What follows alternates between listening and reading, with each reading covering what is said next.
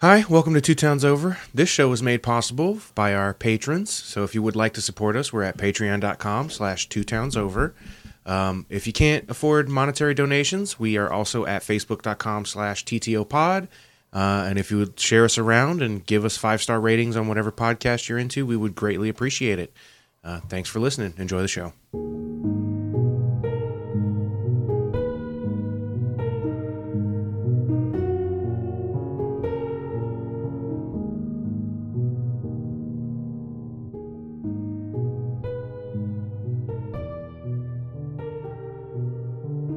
Right after Star Wars The Force Awakens came out, there was a Chewbacca mask that you could put it on, and it would attach to your chin, so when you opened your mouth, it would roar. The woman who was laughing. Right.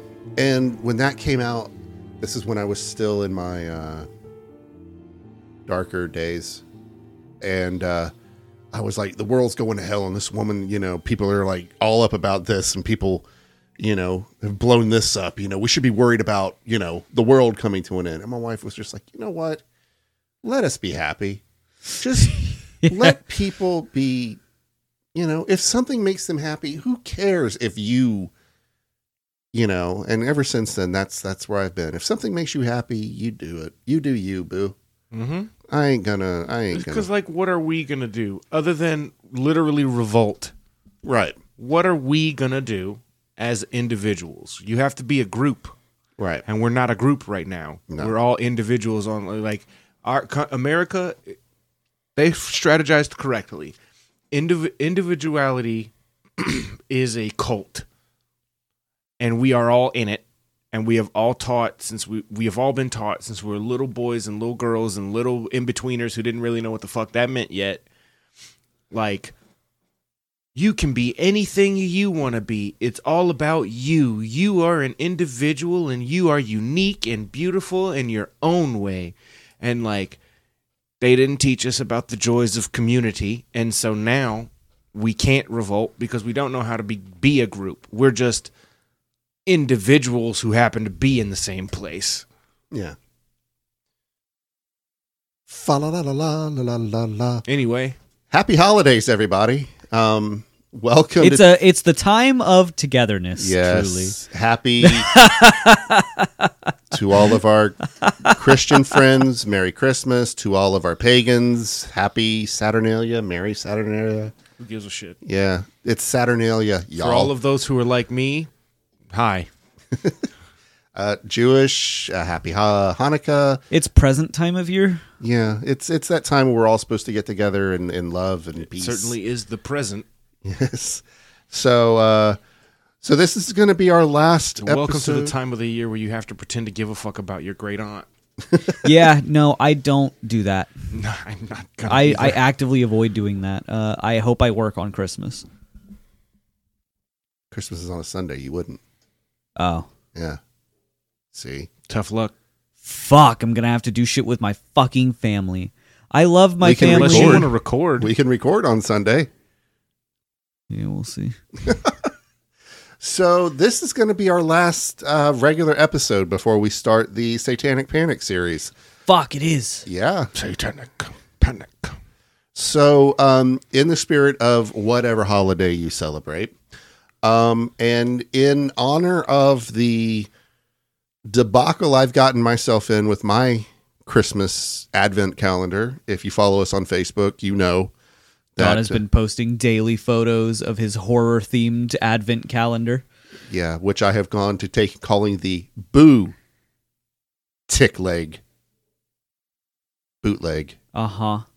Advent calendar because... The bootleg. Bootleg, yes, thank you. I put too long of a pause. And a K for some reason. No, he put an I in there after the...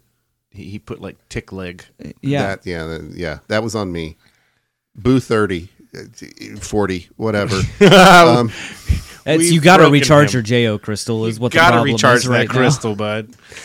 You run out of your positive energy. For those who haven't, I am a non-traditional person and got a horror-themed Advent calendar that had some pretty cool things on the box, only to find out that when I got it and opened up that what I saw isn't quite what was in the box. We've had Frankie Kroger. We've had Mitchell Myers. There was Jeff Scullington. Yeah. The one that made the most sense was just the generic ghost. Yeah, that one. That's, yeah. And today I haven't posted yet, but it looks like the skull of Pepe the Frog. It's Michael J. Ghost Frog. There you go. Yeah. From the CW. Yes. So what we're going to do today, since it is the end of the year, the last episode before we go heavy into Satan. I'll go heavy in Satan any day of the week. Yeah, just make sure Except your Sunday, JO 'cause crystals that's are the charged. Sabbath. But It's actually Saturday, but whatever. so no, it's Sunday. Jewish Sabbath is Saturday. Oh, sorry, I thought you meant Literally Christmas. means that day. Yeah.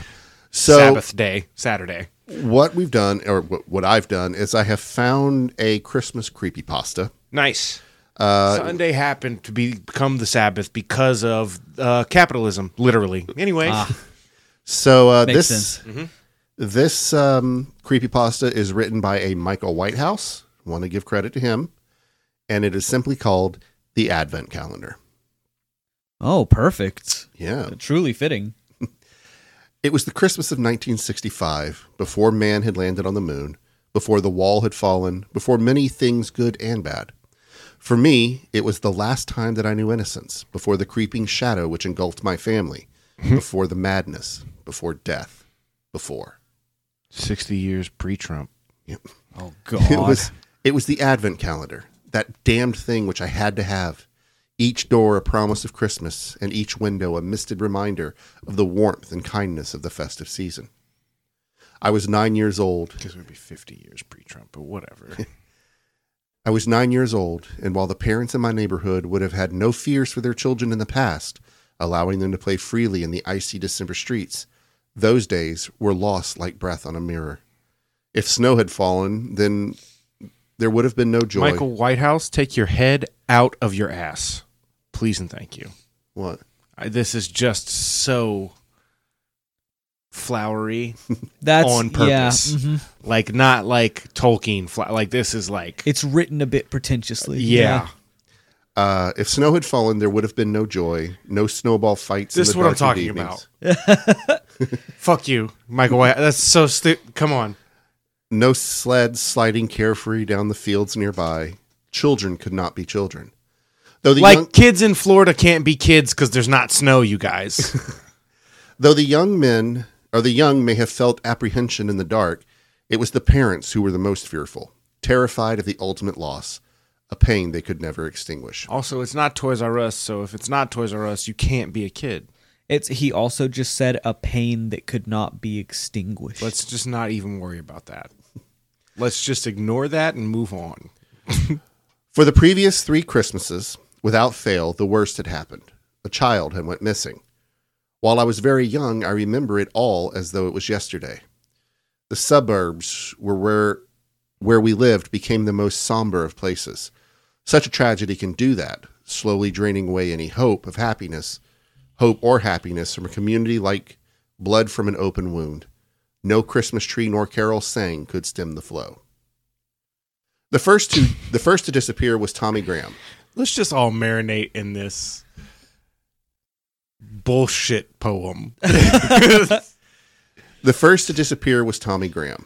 I gotta say though, it's incredibly pretentious. It is, however, not bad. It's grammatically correct. Yes. It's just over the top. Yeah. He thinks he learned more from that one semester of writing class than he actually learned did. more from Skillshare than he actually did. Ooh. So the first to disappear was Tommy Graham. He was 11 years old, and although I had seen him around, I didn't really know him personally. I remember my mother crying about it.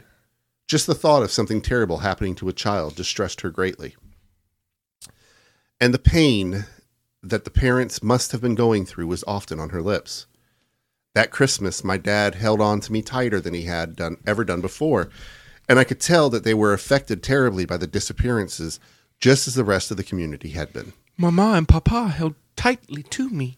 So this was We're what year again? Remind me. 65. 65. Mm-hmm. Okay. If you had told me that this was written by an Englishman in 1902, Yeah. I would this believe it. imagery would be correct. And all this flowery language But this is a would work. suburban 1965 6-year-old or whatever. Yeah, this is Atomic Family era. This is, well, gee, honey buns, let's go get Yeah. this thing at the sock hop or whatever. Exactly. Yeah, no, it's what makes this so stand out is that nobody talks like that. No, Right. Nobody. Nobody. When you write from a perspective like that, you have to write like you would think. Even back then, when people were writing like that, it was the formal writing style. Right. You didn't talk like that. Right. You wrote like that. And you don't write like that in the 60s. No. Well, I think later on, at one point, he uses the word mum, M-U-M, instead of mom. So this might actually be an English person. But you didn't read it to You me in didn't an say English accent. I'm not reading the 1906. whole damn thing in an English accent. Well, then it's A not. suburb is the same pretty much anywhere. Yeah. It's not my headcanon that it's English. I could fuck you up and start reading it in an English accent now. Now it's bah humbug times. Thank you, sir. I'll buy a Christmas goose. You don't have to do that. All right. So the following year, another Christmas came and another child was taken. Her name was Cheryl, and she was only 4 years old. Krampus is afoot. Tiny and fragile. Tears were shed, misplaced rage vented toward the police who were unable to find her. And by New Year, it was the commonly held view that, like Tommy the year before, little Cheryl would never be found. I, like many of my friends, had been scared by the vanishing children. Oh, tell me they're being kidnapped by Santa Claus. No, well, It was a Polar Express situation, you see. it was the first time that I became aware that adults could do harm, even to the most vulnerable of us. The children were not always safe, and that the bigger and stronger than us could have unspeakable things on their minds. If we get to the end and this is all just a long-winded Jeff the Killer creepypasta, I will shit my pants on purpose. You know what? I'm into it. Is that for your SP crystal? Yeah. The shit pants crystal? Yes. That doesn't. That That's not charges a real crystal. That charges a crystal with negative energy. though. Gotcha. It's got to be an onyx crystal. It has to be whatever the fuck a brown crystal is. No, there's brown diamonds. Yeah, there it Chocolate is. diamonds. Yeah, it's a chocolate diamond around your neck. So And yeah, in your pants. yes.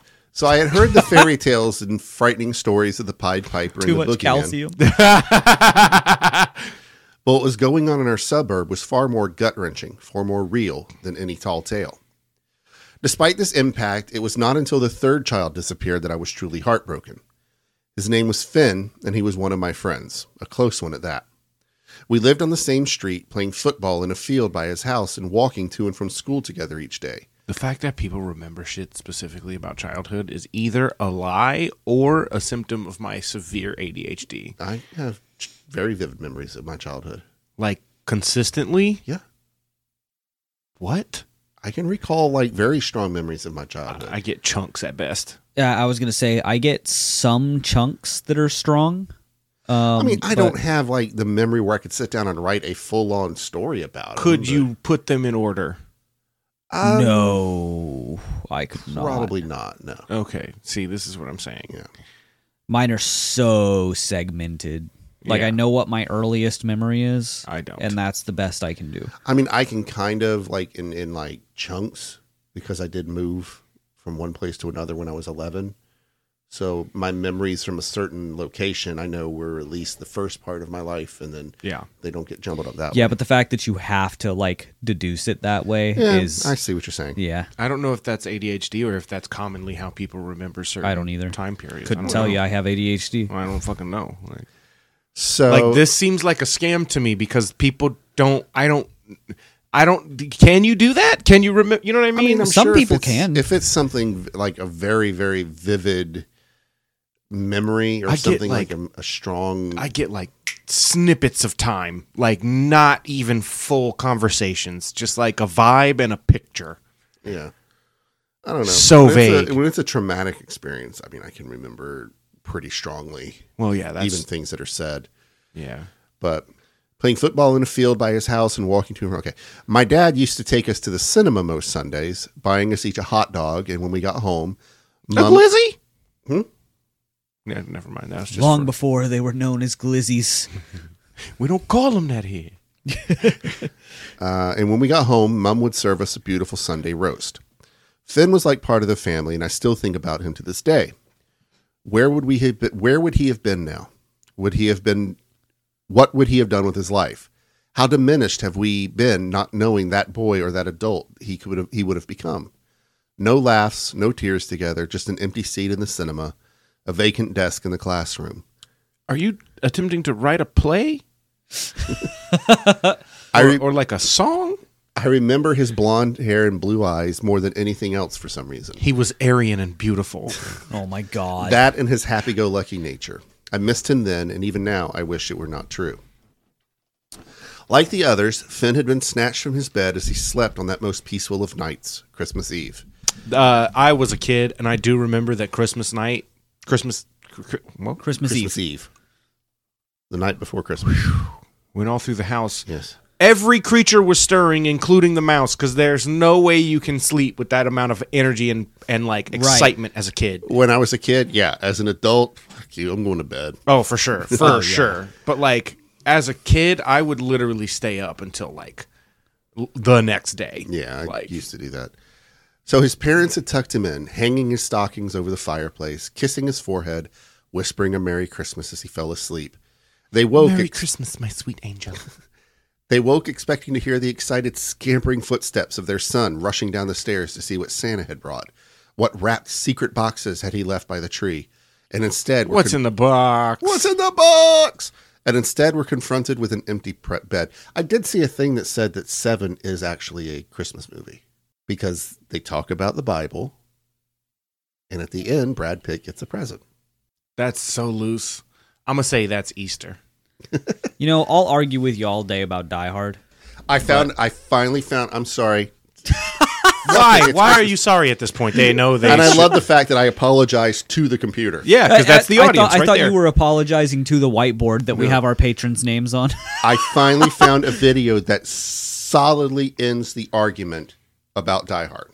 I think the director said that it wasn't. Who gives a shit? If Die Hard art isn't done until you interpret it. If Die Hard is not a Christmas movie, then Home Alone is not a Christmas movie. Yeah, because that's literally, perfect. Die Hard is Home Alone for adults. Yeah. Mm-hmm. So Here's the thing. Let me tell you this. Let me say this. Let me just say this real quick right now. Right about Christmas movies. Every movie is a Christmas movie. Every movie is a Christmas movie. If you watch it on fucking Christmas and there's snow in it. Hey, lots of Game of Thrones Christmas movie. Why? Because if you're snuggled up and it's cold outside, or you're pretending that it is because you live in the South of America, then it's crumble. It's crumble. Yeah. Merry Crisis. Merry Crisis. So if you want to continue calling Home Alone a Christmas movie, then you must also accept that Die Hard is a Christmas movie. Exactly. Indeed. I don't give a shit what Bruce Willis says. I don't give a shit what the director of Die Hard says. And you shouldn't on either one of those counts. Well, I do care a little bit about what Bruce Willis says. Not about that, but just because fuck yeah, Bruce Willis. Bruce Willis is kind of jackass. Is he? Mm-hmm. Now, Bummer. Yeah. I guess I probably should have figured that. I'm not actually endorsing Bruce Willis as a person. Basically, when his hair disappeared, so did his personality. Ah, shame. Yeah. So basically, anything after Die Hard 3, he became an asshole. Yeah. He pulled a Harrison Ford. Yeah. Oh yeah. Mm-hmm. Although he did sell, he got grumpy. He did sell the rights for people to use him in deepfakes. He sold his persona, so anybody can use him in movies as a deepfake if they want. Really? Yeah, it's weird. That is super weird, and maybe he's like a dark Nicolas Cage. Yeah, that's even kind of concerning. James Earl Jones. Imagine a dark Nicolas Cage. Inside you, there are two Nicolas Cages. Which one do you feed? I feed the crazy one. Okay, which one do you feed though? James Earl Jones also sold the rights to his voice for them to use digital to make Darth Vader to continue, even though he's retired. Oh, wow. So his voice will still be used as Darth Vader. Now that is becoming That's a very immortal. specific thing. That That's is pretty becoming cool. immortal. So He already did that. I mean, I know, but like He's in a Mufasa very real and sense, Darth Vader. Yes, but now and CNN. he will never not be Darth Vader now. Right. Yeah, And that's truly incredible. that's pretty cool. Yeah. I feel lightheaded. Sorry. It's fine. You Let's take a break? continue. Okay. No. So back to the story. So they woke up to see what Santa had brought. And instead were confronted with an empty bed, the loss of their only child, and an open window sucking in the biting frost of Christmas Day. This sounds like a FNAF one. It's not. It still sounds like a Jeff the Killer to me. The parents of all three what I children, there is no Jeff the Killer. Jeff the Killer does not appear in this. Does anyone named Michael Afton? No. Okay. It definitely takes place in the same universe as Jeff the Killer. So the parents of all three children would not let go, could not, nor would they assume the worst. Search parties were organized, flyers were continually posted through letterboxes, pasted onto bulletin boards and shop windows across the city, and the hopes was always that somewhere, somehow, the three children would be found unharmed and ready to come home. I gotta say, at this point in the story, you live in a neighborhood where, because suburbs in the 60s were tight-knit. Everybody went to everybody's cookouts. They still kind of function like that now. Some of them. Not my neighborhood. Some of them, yeah. Not You don't most. necessarily. You live in kind of, sort of a suburb. You live in like a housing division. Yeah. The suburb is a little bit different than what you got. Just a tiny bit. 3 years in a row, I'm a parent in a suburb where a kid goes missing every single year. Statistically, there is a non-zero chance it's going to be my kid next year. I am sitting in the bedroom in a rocking chair with a shotgun I'll do you one better. all night. 2 years in a row, kid goes missing, same night. Before the next year, we do not live in that neighborhood anymore. Right, yeah, no shit. Like it's just I'm gone. That's the type of shit that'll turn you into a gated community, motherfucker. You know, it's. I guess that's a difference between you and me. So that year, on the 28th of November, 1965, all hope was extinguished. In an old sewage pipe across town, the crumpled, fragile bodies of Tommy, Cheryl, and dear Finn were found stuffed unceremoniously into a corroded pipe in an old sewer, rotting in the waters below. The pain was palpable, the families inconsolable, and for all of us who knew any of the victims, it was to be a bleak and shadow-ridden Christmas. 3 days after the month turned, eyes moved towards Christmas and the shaking fear that something cruel and callous lived amongst us. 3 children in 3 years, now into the 4th. What would happen this Christmas Eve? Which family would be broken? Which child torn from its comfy warm bed, dreaming of Santa, only to be killed and discarded like a piece of fetid waste? The word fetid, that makes it bad. Like, Yeah. Like, waste would have been perfectly fine. It's you opened a fucking thesaurus. I Yeah. get it. Yeah. You Googled some synonyms. Yes. So my- Thesauruses, right? Right? That's Thesaurus, thesaurus, yeah. yeah. thesaurus, yeah. Uh-huh. That's the That's right word. the Yeah. wordy dinosaur. That's the Thesaurus. synonym Yeah. one, yeah. Yeah. Thesaurus.com. So my I thought so. parents were nervous, and who could blame them? Thesaurus. I think I had it mixed with an almanac briefly in Yeah. my head. I sensed the change in atmosphere around the streets where I usually played. Families pulling their children in earlier and earlier before the dark came. At night, on more than one occasion, I heard hammering echoing from an unseen source. No doubt windows being nailed shut to prevent any more children being snatched as they slept. On the 1st of December, my dad hung our Christmas lights outside along the gutter of our roof. Little beads of glowing color piercing through each cold night. We tried to continue on as normal and think of happier times. As always, he asked me to help.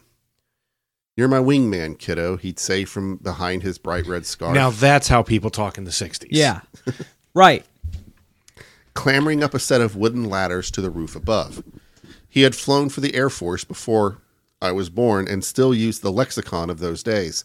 in the military, but I didn't mind. It made me feel special. Here's looking at you, Private.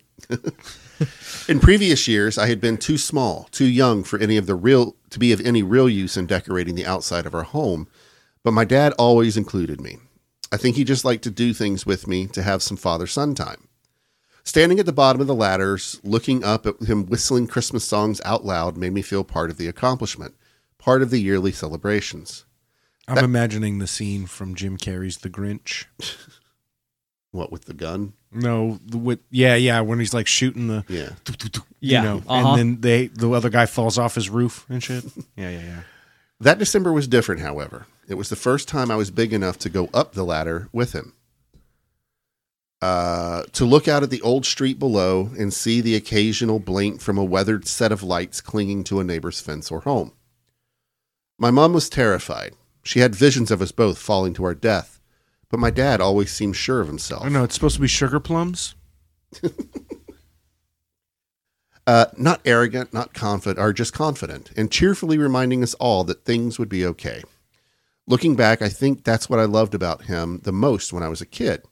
The fact that he had it all in hand and did everything to reassure his family and friends. I never felt in danger of those ladders. Always loved, always safe, always. I'm picturing the scene from the Santa Claus where Santa falls off the roof and dies, and then Tim Allen becomes the Santa Claus. Yep. So before we came down, I remember looking at the rooftops poking out in regimented lines from the streets around.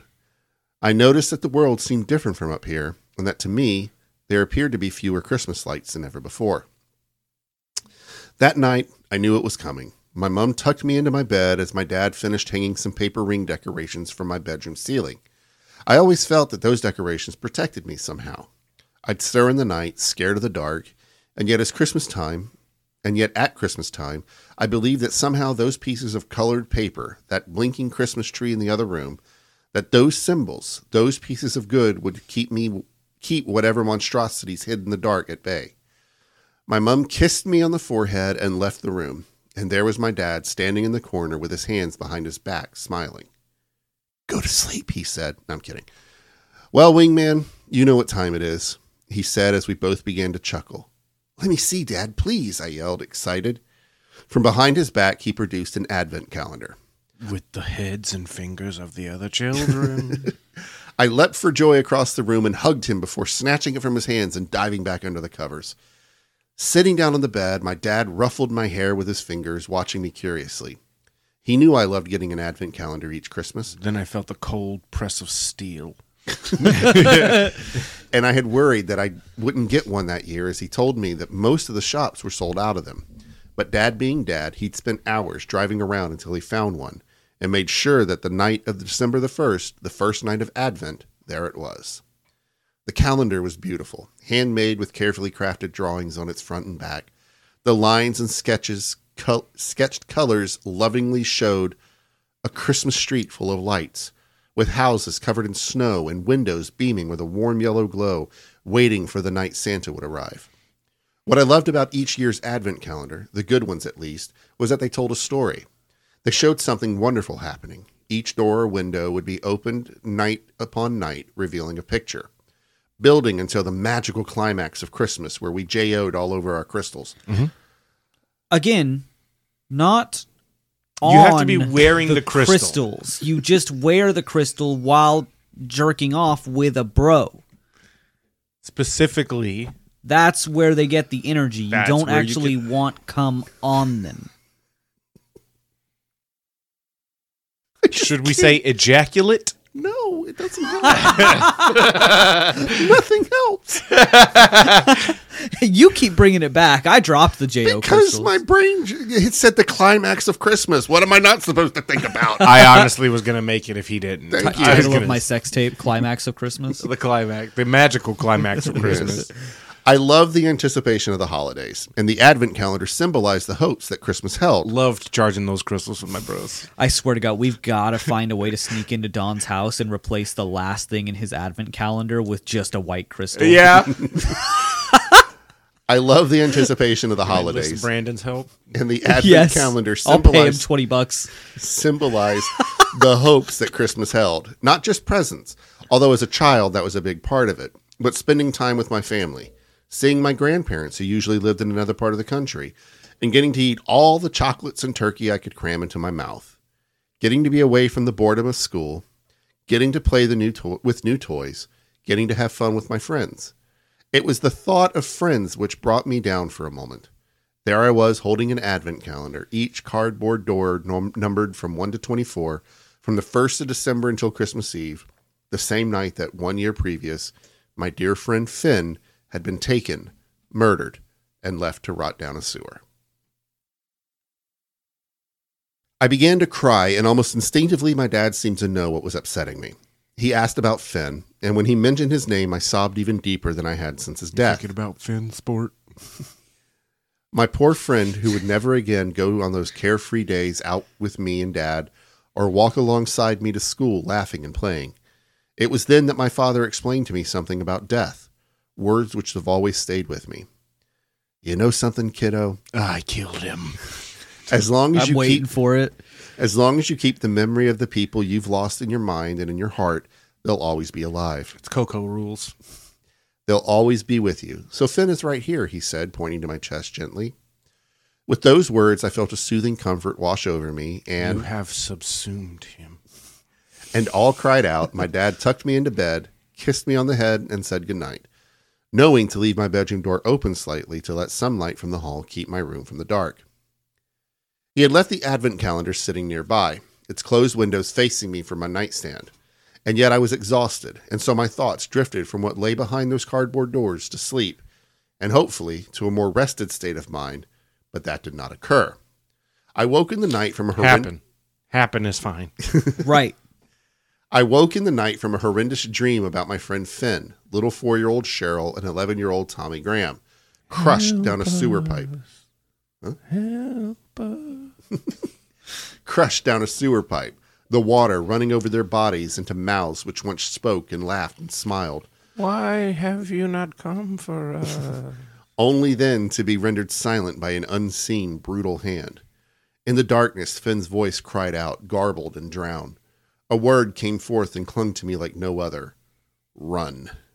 I leapt from my bed, soaked in sweat, ready to cry out for my mom and dad, but then something strange caught my attention, shaking me to the core. Did he not say mom with an O just earlier? No, it's all mum, but I probably pronounced it mom. Oh, okay. Because I'm an American. Okay. So I looked to the advent calendar, to the drawings of cozy houses covered in snow, their windows beaming out into the cold December night. A ghost did it. Sitting there waiting almost as I had left it. The ghost of Christmas present. Yet something was amiss, something which I had no memory of. The first advent door had been opened. The cardboard left ajar like the one in my room. Stepping forward, the sweat dripped from my hand as I pulled the door back to reveal what secrets the calendar had in store for me. In what little light there was, I squinted, my mind slowly piecing together the picture behind door number 1. As my eyes adjusted, I recoiled in horror at the sight and screamed for my family. Within seconds, the light was on and my dad appeared, picking me up, consoling me as he put me back to bed. I pointed feverishly over to the calendar, telling him that something awful hid behind the door. Of course he looked, then smiled reassuring me. It's just a happy Christmas scene, kiddo, he said, handing it to me. Looking closely, I could see that the picture had changed slightly. It depicted an old stone bridge covered in snow. Children played on top of it happily. Yes, it appeared to be quite harmless, quite serene. My father left, and soon I was drifting back to sleep, yet my mind hazed over with two thoughts. Of Finn screaming run in my dream, and of what I could have Run. Dun, dun, dun. and of what I could have sworn I'd seen in that first little calendar door. The bridge was there, but underneath in the dark, eyes looked out to the children playing gleefully above, eyes which seemed racked with rage and hate. The next day at school went quickly, but on my way home I dragged my feet over the bitter frozen concrete paths and pavements, Uphill. thinking of Finn Both ways. and how he had always walked with me. As my house came into view, I smiled for a moment at the lights and Dad and I had hung on the roof. They warmed my spirits. But when I entered my room, my soul was chilled stagnant once again. The next advent My calendar. soul was chilled stagnant. Yeah. Just ridiculous. Unnecessary. Also, Silly. not how stagnation works. Anyway, The next advent calendar door had been opened. This time I knew. I hadn't been there to do such a thing in my sleep, so as I had assumed, must have happened the night before. 'twas the demon returned. No, someone had opened it. I touched the yellow number 2 of the cardboard door, a number which should have promised a treat or a happy picture reminding me that Christmas was near. I hesitated and then looked in behind it. Another street scene played out before me. This time, a small boy pulled a red sled behind him as other children threw snowballs at each other, grinning wide and happy. At first, I sighed with relief that the picture had no hidden intruder, no eyes staring out of the darkness in contempt. But just as I sat the calendar back down into my nightstand, I saw it. The faint outline of a person looking out towards me, almost invisible, yet hiding within the Christmas scene in plain view, sitting there on a boy's red sled. I closed my eyes and rubbed them, fearful that they might reaffirm the figure's presence once more when opened. But just as the darkened eyes had disappeared out from under the bridge on the 1st of December, the faint outline of the unseen pretender had moved on from the picture. I knew that no one would believe me, and even worse, I barely believed it myself. My 9-year-old mind could not comprehend such strange and ominous occurrences.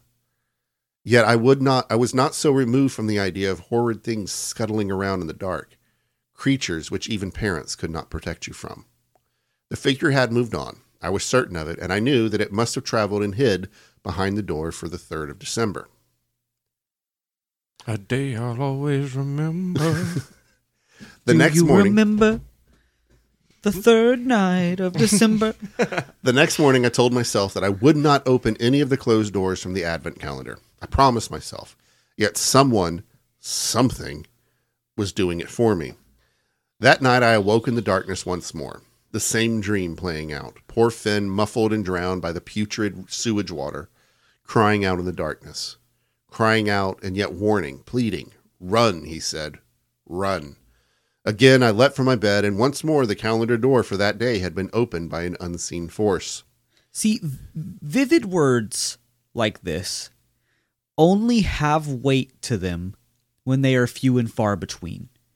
The word putrid is only as strong as it is because you rarely hear someone find something that smells so bad that they can only describe it as putrid. Right. But he's just peppering all these synonyms for much easier to use words. I really hope this guy doesn't get told, hey, there's a podcast, did your Creepypasta. You should go listen to it. I'm hoping he's a better writer by now. If he is, he's going to agree with most of what we say. Right, exactly. Because this is clearly a talented teenager and or young adult. Right, exactly. No, there's for sure legitimate talent here, especially with the storytelling. Like the storytelling is good. It's the language. Yeah, I'm definitely vivid. Like I can see the story playing out, you know? Yeah. It's just annoying when he uses words like fetid. Like Yeah. There in the dark I looked, compelled by the fear of not looking. Especially since he's describing himself as a child. Yeah. Right. It's indicative of somebody who has just begun writing, I feel like, or does it very rarely. But like, right. Yeah. There's legitimate talent there, and it's just the language is horrid. It's too flowery. Yeah. The terror of not knowing what was to come. For in that third picture, it became clear to me something was on its way. Something unspeakable was plotting and slowly but surely drawing closer. Behind that door lay another Christmas scene. Families skating on a beautiful iced lake, and under that transparent barrier between the cold air and the icy water, there was a shape. Darkened, indefinite, but malevolent. A blurred form under the ice, eyes staring up in disgust at the families who happily skated above. And see, that's a section where you do use imagery and big words like that when you're describing something that's horrific. Right.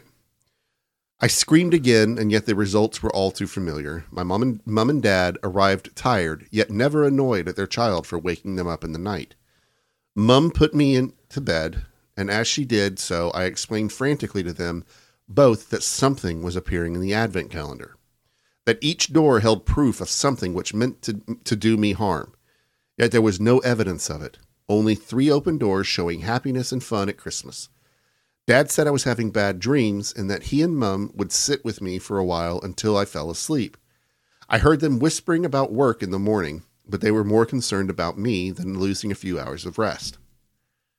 The next day, again, I tried to ignore the Advent calendar, but tried desperately to avoid the doors. And again, I failed. In the night, I awoke to the same hideous dream, or from the same hideous dream, and yet this time, the calendar was not open. The door with a yellow number 4 remained closed. I hoped that whatever strange thing was in those pictures had left, that I could forget the hateful, haunting eyes, and that I could return to simply enjoying the anticipation of Christmas. But just as I nodded back to sleep, happier than I had been since they first found Finn's body, I heard something. The sound of a thumb or finger pulling at cardboard. I opened my eyes and stared in utter disbelief as the 4th door was pulled open by an invisible hand in the dark. It is strange that I did not scream. Return of the Mac. Mac in this case being the demon. But since then, I have heard people say that when you are as scared as you can possibly be, that you cannot move, nor can you cry out for help. I opened my mouth and no noise came, a paralysis of fear which was overpowering. If you'd like to know more about sleep paralysis, visit our Shadow People episode. Indeed. Also, fight, flight, freeze. Those are the ones. Yeah. There I lay in the night, staring wide-eyed at the 4th door, wondering what disturbing depiction it would reveal, and even more so, terrified that whatever had opened it still lurked nearby. I wish I could say that it stopped, that the horrid revelations ceased, but I cannot. Some nights the dream of Finn yelling at me to run came, but other nights it did not. The only constant was that at some point a calendar door would be open, whether in the morning or at night. Each door would show a happy scene, and each time something hideous, which only I could see, would be momentarily present. One door showed a group of carolers cheerfully singing at night, warmed by the glow of an open window, and at the rear there stood an outline, something watching, something waiting, something moving on relentlessly to Christmas Eve. Slenderman. Krampus. The last door. Another The picture. Wendigo. Another picture showed a small girl, no older than poor Cheryl, who had been killed, placing presents into a stocking, and yet for a moment there was the faintest impression of a hand reaching out from the stocking toward the girl. By the 20th, the horrific pictures had intensified, as too had the dreams. Finn now screamed my name, his voice echoing through a drain, pleading with me to get away. And as those nightly terrors revealed themselves, the pictures had taken on more weight, more immediacy. Also, fire seems like it would solve this one. Yeah. Yeah. For I was It's certain. a wooden advent calendar No, board. cardboard. Cardboard. Yeah. Yeah, no, fire solved this in a matter of seconds. For I was certain that they now showed the street where I lived. My dad found me crying that night, and when he asked what was wrong, I told him. I believed that there was something evil coming, something horrendous which had snatched a child from each of the previous 3 Christmases. A child each of the previous 3 Christmases. The same evil which had taken my friend, that hidden horror which on Christmas Eve would come for me. Dad reassured me that this was not the case, that I was imagining things. When he looked at that picture on the calendar, he just saw nondescript streets, anonymous faces, nothing which suggested the place where we lived. But I saw differently. The drawings clearly showed my house, inch by inch, that something was drawing nearer each day. Fleeting glimpses of a faint figure waiting to gorge itself once more. My dad offered to throw the advent calendar away as if it was upsetting me so much, but I pleaded with him not to. I needed to know. I had to see what was coming, what was on its way to snatch me from my family as it had done the other children. The 21st, 22nd, and 23rd of December were torturous. While I should have been excited for Christmas Day, I was not. I was terrified, for I knew that I would never live to see it. The calendar door on the 21st, opened by something unseen while I slept, showed a house come into view, one with glowing lights hung around the roof gutter, and the faint outline of something terrible approaching nearby. I was certain that the house was mine, and that the light which beamed outward onto the snowy landscape was from my family. Though as I peered out into the night from my window, there was no snow in reality, just a biting wind and a frost which covered everything like a shroud.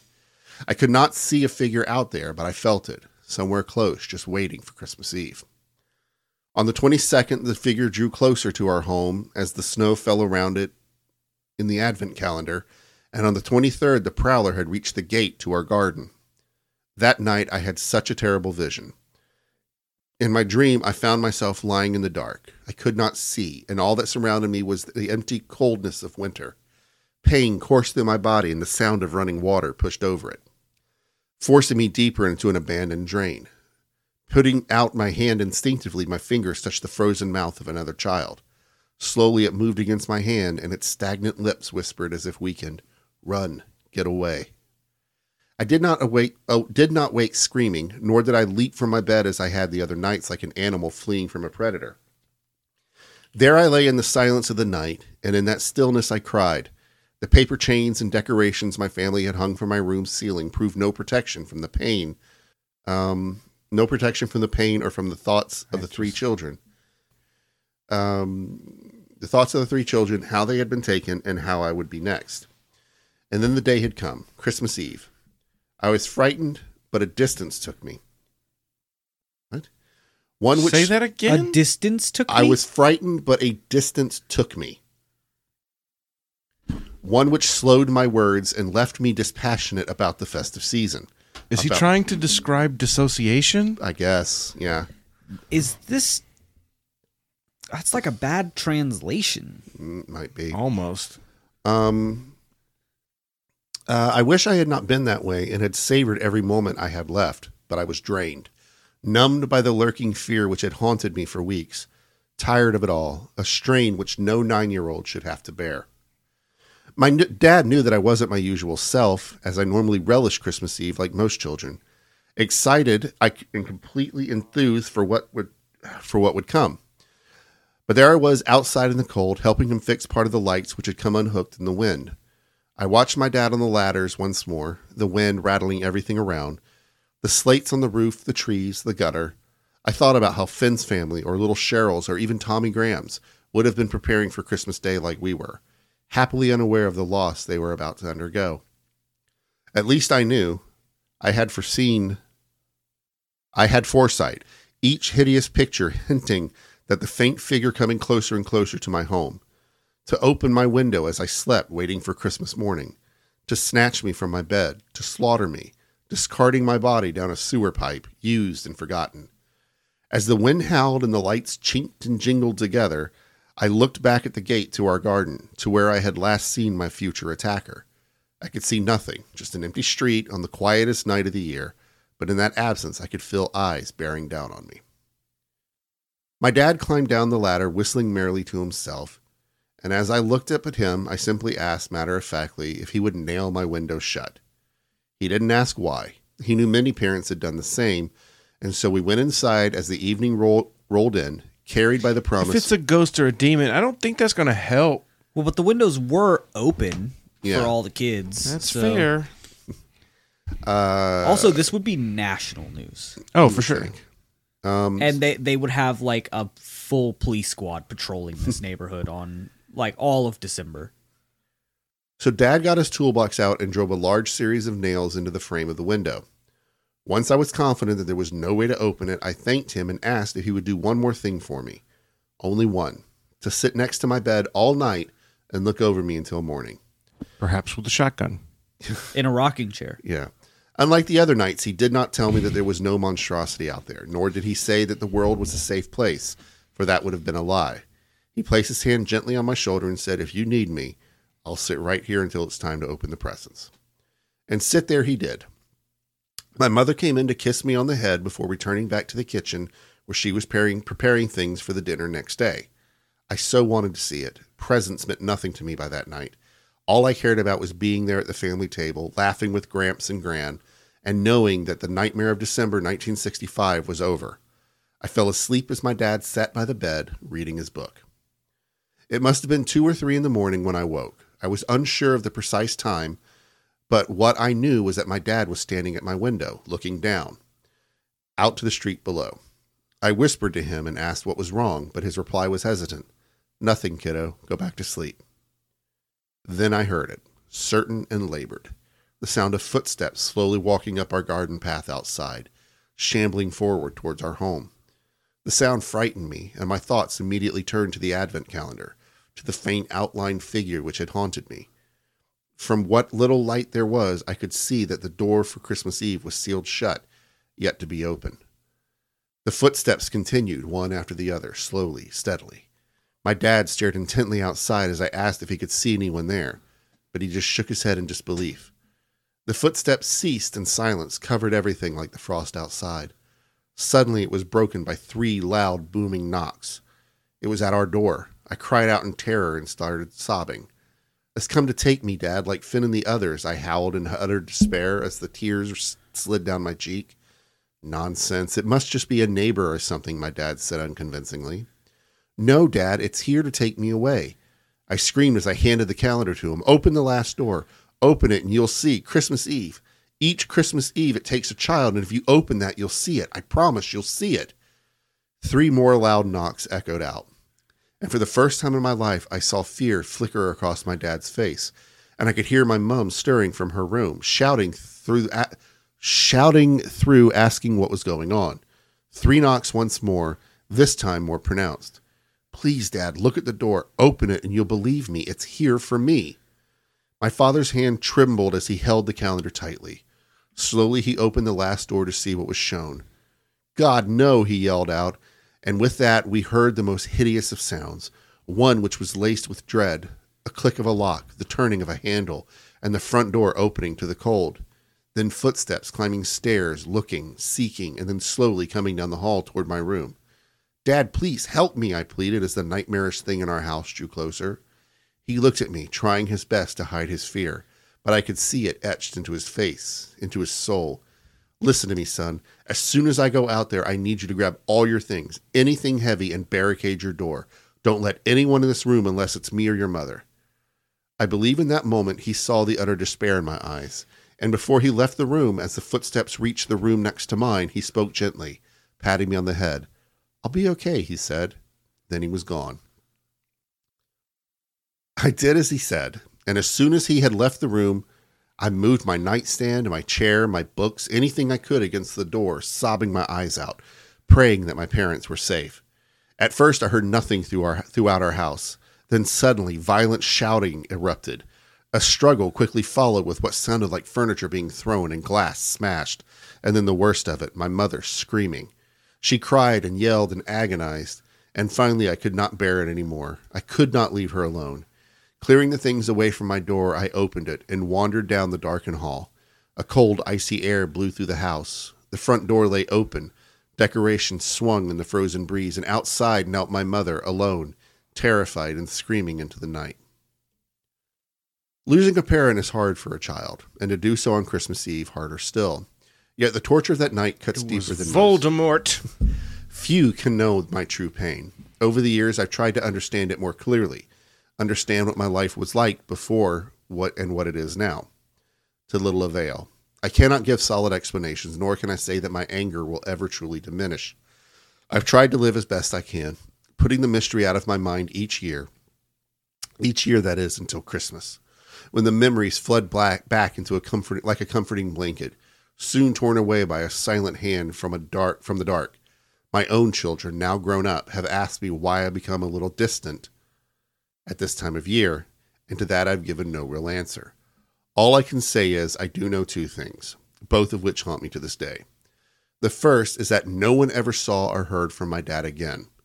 My mother remained tight-lipped until she died about what had come into our house that night, what took her husband, and who can blame her. I also know that what the last door of the Advent calendar contained, and what had frightened my dad so badly. It was a drawing like the others, a happy Christmas scene with one horrid addition. It showed a sleeping boy soundly in his bed on Christmas Eve, a child who looked uncannily like my poor friend Finn, unaware that his life would soon be over, and that he was being watched through the frosted window by his killer, whose face looked remarkably like that of my father's. Mm-hmm. And that's it. That was pretty good. Yeah, I mean, I knew that it was going to be the dad that killed Finn, but But what I don't understand is it a different person every year? No, it was definitely the cops that came and took him. Oh, Okay. for sure. Oh, yeah. That's good.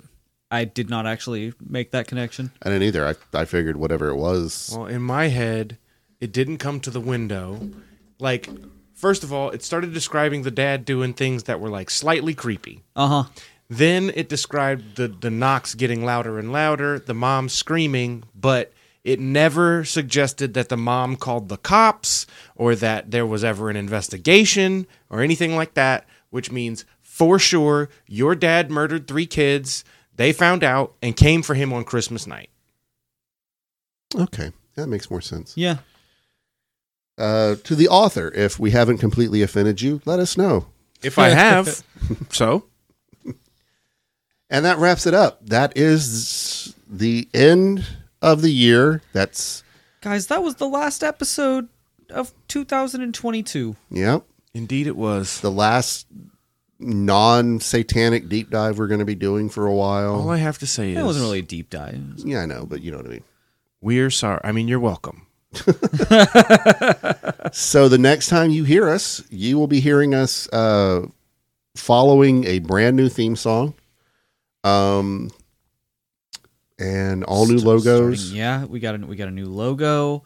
We are first of all, 2022 was our first full year of doing the show because we started in 2021 late.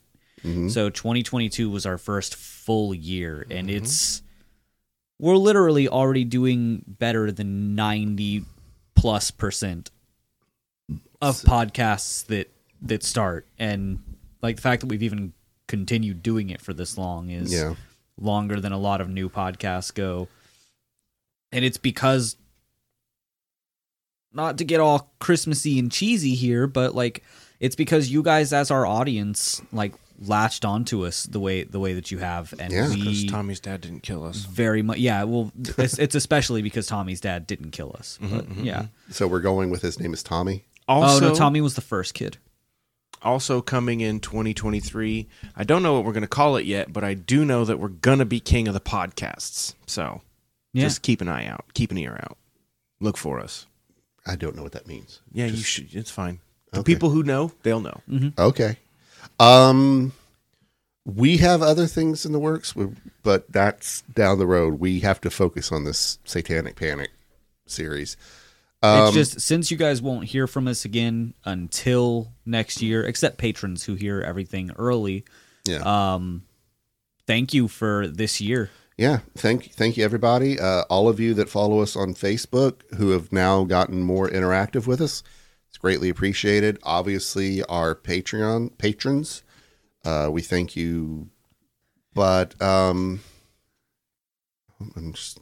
vamping. Vamp. We truly appreciate everything you guys have done for us, and we hope that we can continue to grow so that we can keep getting to do this while also, paying our bills and stuff without dealing with the things we are currently dealing with in the workplace, shall we say. So we do have a new patron. We got to introduce her. She said that she's actually been listening to us since episode 1. Apparently she just decided to make herself known now. Who it? Her name is Gorgeous. Is it my sister? No, we thought so too, Yeah. maybe, but no. Okay. Definitely not your sister. Because I did get a text a couple of days ago from my sister that was like, sometimes I be stalking you online. And I was like, oh, word. Okay. Because she texted me about the podcast when we lost the episodes for a little bit. Yeah. Oh, yeah. And I was like, oh, shit, my sister listens. And then you tell me that Gorgeous is now part of it. Yeah. That sounds Also, like a pun I she would just do. got the pun on gorgeous. That's great. Yeah. Oh, yeah. Gorgeous and also gore. Yeah. Yeah. Yep. I'm slow. Phenomenal. Excellent. Phenomenal. Fucking 10 out of 10. Would name again. So real quick, we'll just run down the list. We've also got Jenny Lee Davis, accounts clerk. Jeannie Lee Davis, accounts clerk. Angela, period. Pirate King Luffy, Lex Be Better. Ogade Khan, Aaron Rutledge, Amy Rennie, Beth Lawrence, Erica Engel, Carly, Jonathan. You got to stop giving her special treatment. It started that way. It's just Carly. It's not. It's very normal. Carly, you respond to us and tell us how you want your name pronounced. I don't. Hey, listen, Carly, you're lovely. I don't know a whole lot about you. I don't give a fuck what you want. Damn. Jonathan Brada, Amanda. Fuck, I don't have her name. Was it Reynolds? What are you talking about? Amanda. She got married. Amanda Daniels. Amanda Galili Daniels. Fuck. She gets her name changed. We get it wrong again. Amanda Galili. We'll get your married name written in here. It's just I'm looking at the Patreon list right now, and it's not there. Katie Reitzel, Muddy Blairy. We've also got John D. His name is removed from the list right now because issues with Patreon. Daniels. I was right. Daniels. Okay, Amanda Galili Daniels. Jordan Whitley, Ogade Khan, and John D. So we thank you all for everything you do. Everything, you know what you do. Thanks for charging those crystals for us, boys. Oh my God, shut up about that. So yeah, I think we're just going to wrap it up here. So, fuck cancer. Be good to yourselves. You're more resilient than you think you are. And we'll see you next year. Merry Christmas, I guess. Merry Chrysler. Merry Crisis. Merry Christmas, Ramadan. Yeah. Christmas Kwanzaa. Yeah, Christmas Kwanzaa. Yeah. Happy whatever your thing is. Yes. Air out your grievances. Or if you're like me, bye. Bye, guys. Bye.